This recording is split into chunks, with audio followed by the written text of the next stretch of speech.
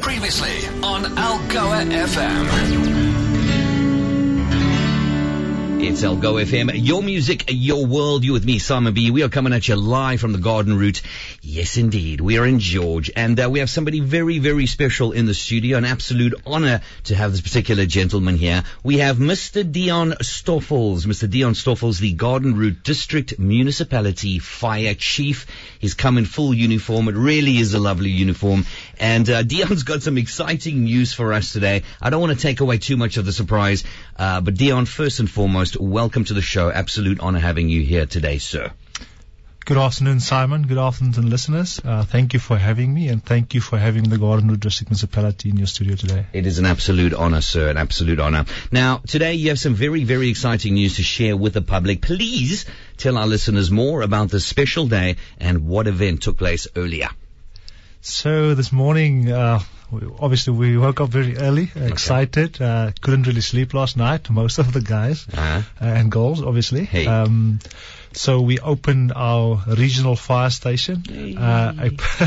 Thank you. A project that has been coming along for quite a number of years, planning, obviously raising capital, our municipality, our leadership. Yeah. And we basically started with on-site on the 1st of February 2023. Okay. So it has basically been a year. Obviously planned to open earlier, like December, and then we extended to January. All right. But last year, obviously, we had quite a bit of rain in the region. That's right. And that played a role. But yes, culmination of long planning. Obviously, before that, even compliance matters like the consolidation of Irvin. We received property from the George municipality. Okay. Actually, two properties or two Irvin, and then consolidation obviously takes time. Yes.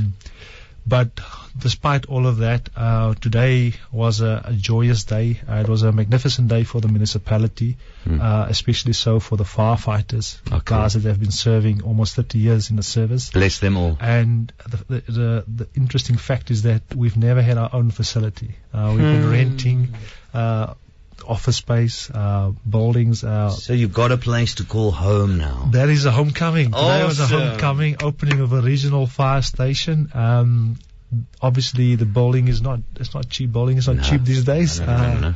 It's costly affairs, but our municipality had the vision, they had the drive, our leadership, as mentioned. And today our firefighters celebrated, really, not just our firefighters, the municipality as a whole, and all our partners. You've got your local municipality fire brigade services. Yeah. You've got your partners in integrated fire management, as we call it. All agencies dealing with fire, your Cape Nature, your PG Basin, your fire protection associations in the Southern Cape. You're working on fires, and obviously you always have support, stakeholders, partners, the municipal staff, of course, internal, because it's all a chain reaction. We all need all those, obviously, strings of the chain, absolutely, to make it work. Absolutely. So definitely it was a special day. All is finished. The station is there, and we occupied officially today. Ribbon cutting, everything. Describe the details of the new regional fire station and the area, and also like the reasons why the building was necessary. Yes, we have a admin building, and that's obviously for the officers.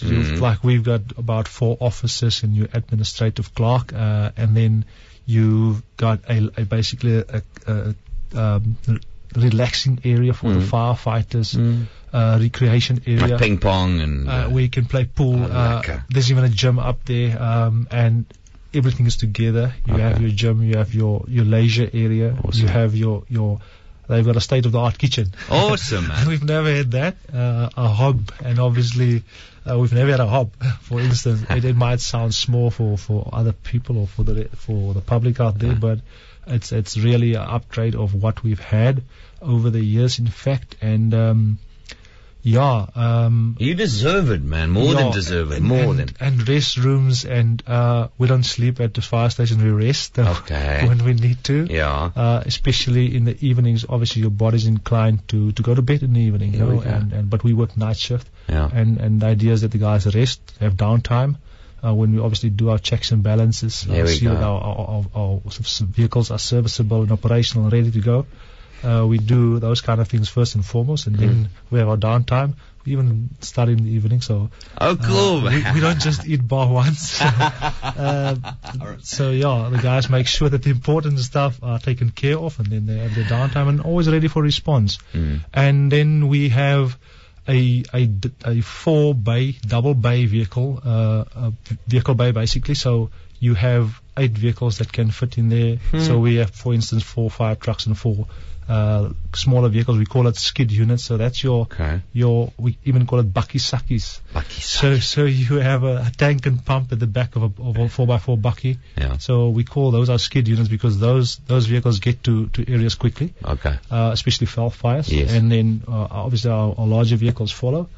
And then we have a separate wash bay. So our station won't get wet. Our vehicle bay won't get wet. Okay. So we have a separate wash bay as you enter the station. You're coming from a call. You go into the wash bay first. You clean your vehicle. You dry your vehicle, and then it goes into the station. Yeah. And obviously, very beautiful red doors, transparent doors. In fact, mostly, and it just looks very, very. You know what you remind me of right now. You remind me of a proud father. Like your son and your daughter, or your daughter's been born, and you're describing your daughter to us. It's so sweet, man. I love it. It really, really is so nice to see that enthusiasm and the joy that your staff are going through. It really, really is wonderful. Now, listen, for what reason can people contact the fire station, or who should they contact to have your services activated or dispatched, I guess?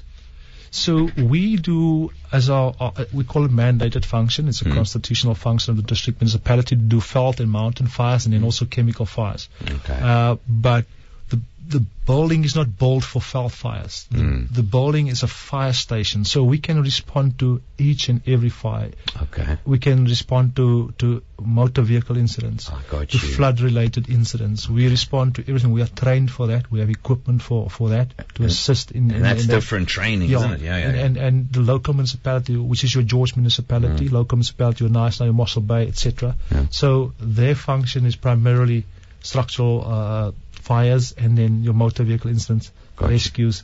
But when required, we respond and we assist where needed. Okay. And the station was so needed. In fact, all the local municipalities need an upgrade on fire stations and modern fire stations in that sense as well. Yeah. Because you can't have enough emergency responders, because there's always emergencies.